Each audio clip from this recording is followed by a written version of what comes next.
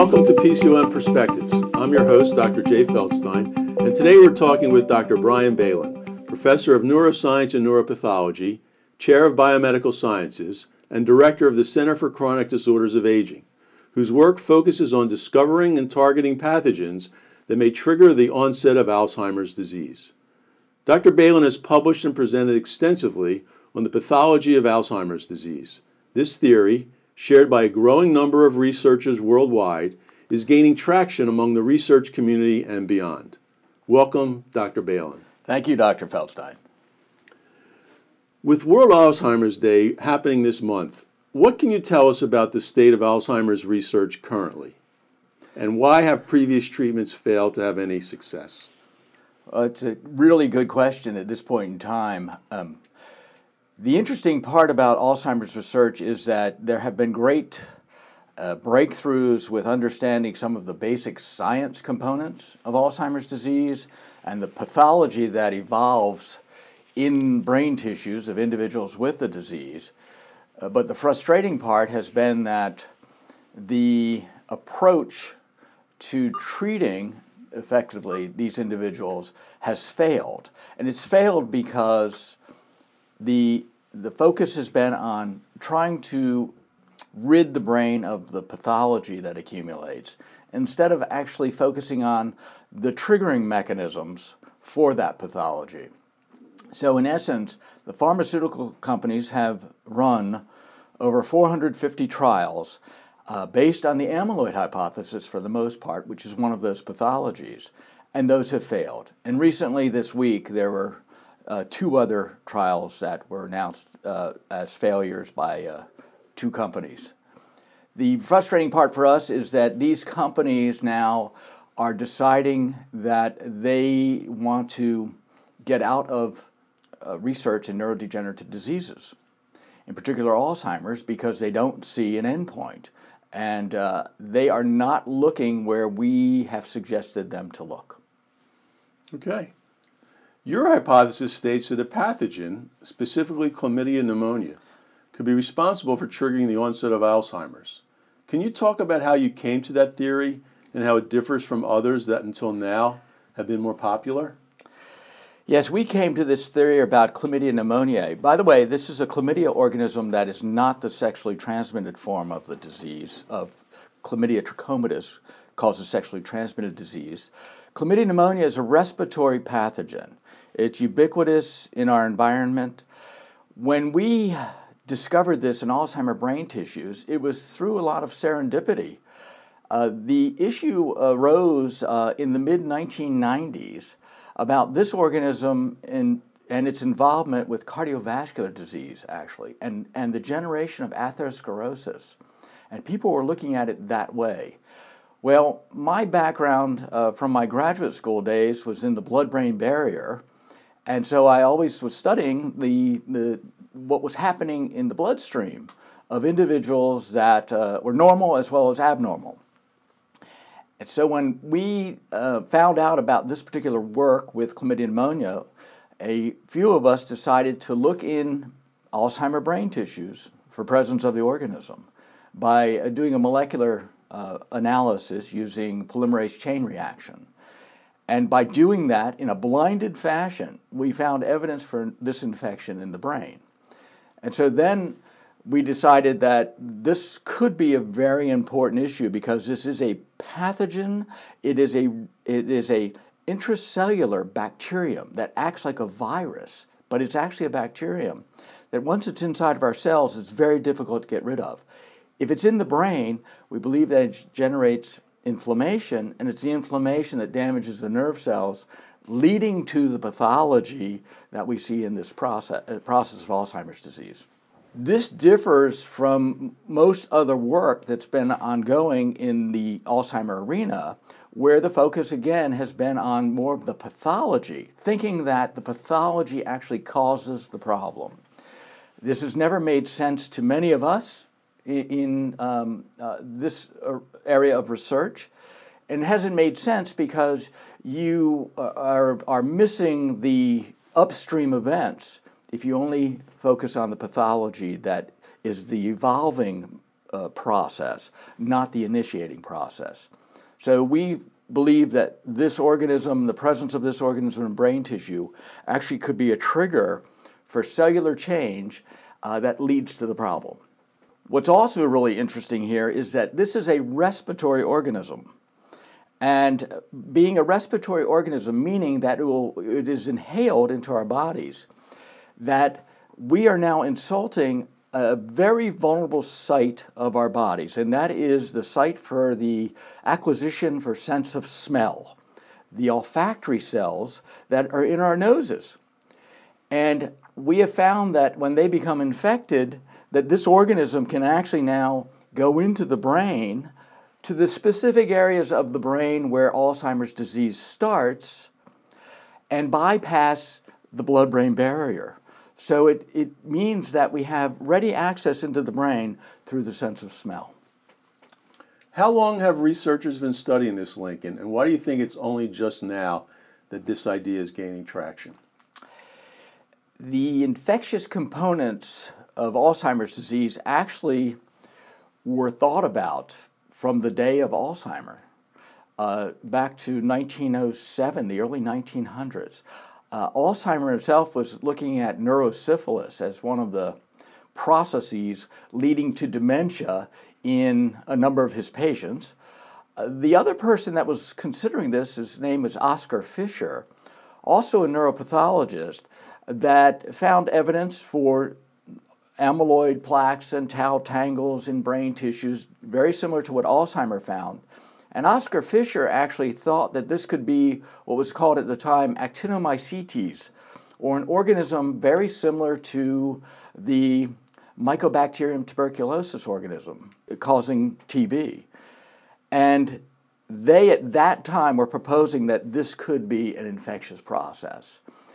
Over the time of history, over decades later, in the I would say in the late 1960s, early 1970s, people started coming back to this idea, looking for infectious components, but found nothing that actually correlated to presence in the brain.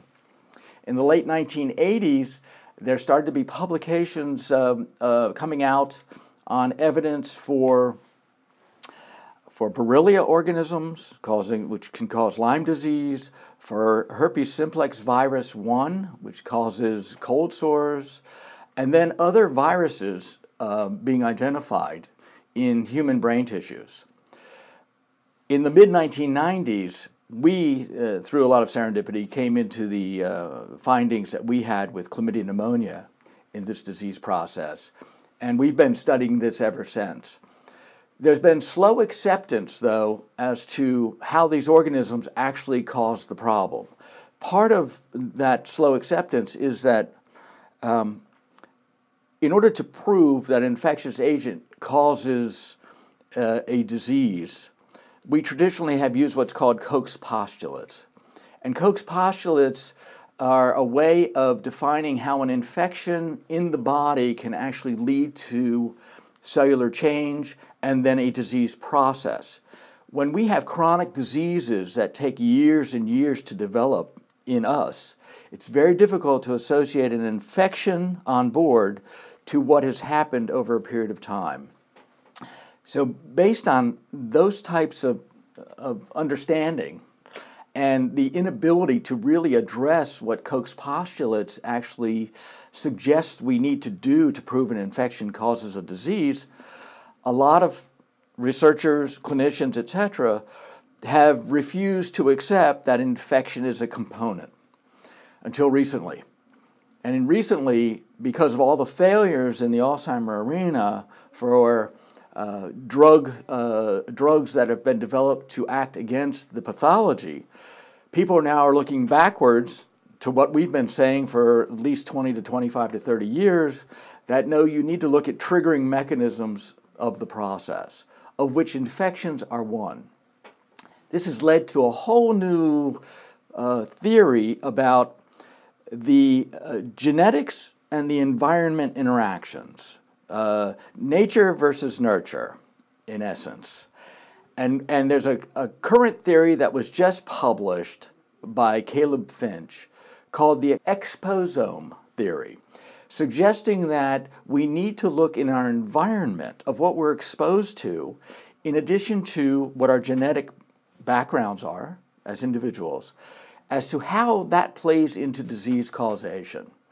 And the exposome would take into effect infection, pollution, brain trauma, exercise, prior chronic conditions in an individual. So both exogenous and endogenous components that could lead to the process. Sounds like an osteopathic holistic philosophy of disease. Yes, it fits perfectly with us doing this work at PCOM and an osteopathic approach, and exactly what we need to consider in order to make inroads into the real problem. So where would you classify the state of your research right now? Are you looking at any agents to prevent or treat Alzheimer's, or are you still working from a pathology etiology perspective? We're doing a bit of both. Currently, we are looking at how the infection really is using the olfactory system to get into our brains. So we have, I'm working on currently a proposal to the NIH about the infectious etiology of Alzheimer's disease with this particular organism. So we're approaching our studies that way. In addition, we're working on development of a clinical trial approach where we would use an antibiotic type of process to try to treat individuals that are showing earliest signs of disease, where they demonstrate a titer to chlamydia pneumonia in their bloodstreams, in other words, a serotiter, which shows that they would have antibodies to the organism, and using that as a criterion to now identify those individuals that now start to undergo either mild cognitive impairment or newly diagnosed with Alzheimer's disease, put them on an antibiotic trial where we would use a combination antibiotic approach against this organism to see if we could actually correct the problem or treat the problem effectively. So we're in the development right now of a trial of that nature. Fascinating work that you're doing. It really is. Do you have any questions for me? Yes. Well, one of the questions, Dr. Feldstein, is that as an alumnus of PCOM, can you talk about the way the students of today are educated on neurodegenerative diseases versus in your day of education? So when we go back to the Stone Age when I was educated, the neurodegenerative diseases were really just a component of pathology. There really were not specific courses on neurodegenerative diseases. And Alzheimer's and MS and Parkinson's were just part of a pathology lecture. Alzheimer's is one form of dementia. And there really was not a lot of focus on them as chronic diseases per se. I think the way it's changed over the last several years is these set of conditions are really looked at as chronic diseases. And you know, with Alzheimer's really becoming, quite frankly, epidemic, and the increased incidence of Parkinson's, I think we need to spend a lot more of attention to them from a clinical perspective as well, because there's not enough neurologists around, quite frankly, to treat Alzheimer's and Parkinson's. And I think primary care physicians need to be much more astute and be much more comfortable taking care of these conditions in a primary care setting today. I think that's a really good point. Do you think that as we go forward in time, as our population is aging, and every year we have more and more centenarians, that this is going to affect our healthcare system to the point of bankruptcy? That it's going to, if we don't make inroads at this point in time, that our system won't be able to handle this. I agree with you 100%. And you know, from my experience in my insurance years, if we don't come up with a really good solution, it will bankrupt the system. Yeah. Not only will it bankrupt the system financially, it will overburden the system from a resource standpoint. We just won't have enough people to take care of people with neurodegenerative diseases, especially Alzheimer's and Parkinson's. And the toll on caregivers alone will just be immeasurable. So we need you to come up with the cure, Dr. Balin. Well, and in that respect, I wanted to mention that this isn't done by one person alone. I have a team of people here at PCOM with Drs. Appelt and Little and Chris Hammond, and at times Dr. Hingley as well, just internally. And we have others collaborating with us externally as well, especially the Hudson Group from Detroit, that together we are trying to make this difference. And it does take a group of people. It cannot be done by one individual alone. I just want to thank you, Dr. Balin, for joining us today. Alzheimer's continues to be an elusive disorder to treat. However, innovative approaches such as Dr. Balin's may one day hold the key to successful slowing and ultimately prevention of the disease. To listen to past episodes of this podcast and become a subscriber, visit our SoundCloud page or find us on iTunes by searching Philadelphia College of Osteopathic Medicine. I'm Jay Feldstein, and this has been PCOM Perspectives.